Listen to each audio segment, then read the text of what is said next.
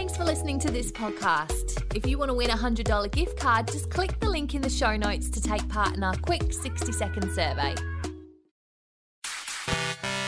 Welcome to The Goss, your twice daily dose of celebrity. I'm Katie Matten with a quick roundup of this morning's entertainment news. It's Wednesday, the 28th of July, 2021. The Goss. The Goss. The Goss. The Goss. The Goss. The Goss.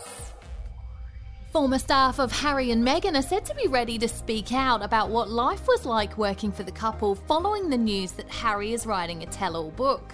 There's a lot of people that have seen it for what it was. A lot of people. Like, it's talked about across the world.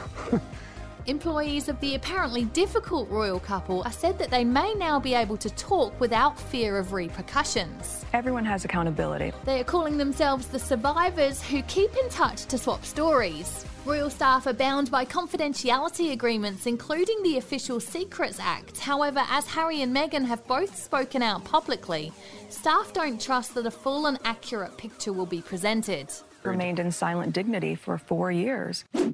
Lily Allen has hit back at body shamers who are saying she's too skinny, with her saying, "You've never seen me 2 years sober, not smoking and exercising every day." I'm not going to be shut up. She also angrily replied to one follower saying, "You know nothing about me or my lifestyle, how dare you?" It's not known what the message said to provoke that response, as it's since been deleted.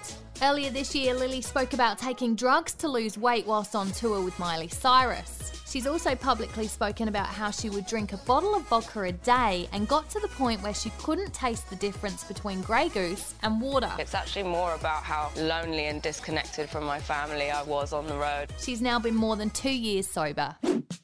And Jennifer Lopez's assistant has quickly cancelled a lunch reservation for her and Ben Affleck after discovering ex-husband Alex Rodriguez was also eating there. You know, that part was something that you have to kind of learn to live with, you know. Both couples are holidaying separately on yachts in Saint-Tropez, with the exes almost awkwardly bumping into each other at the same restaurant. J-Lo's assistant turned up to check everything was okay with her table and saw that A-Rod was there having lunch with a friend.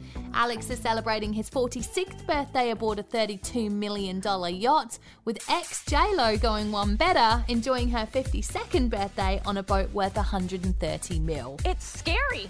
Follow us, like, rate and subscribe wherever you get your podcasts, and that's the Goss for this morning. See you again later for the Arvo update. A Podshape production.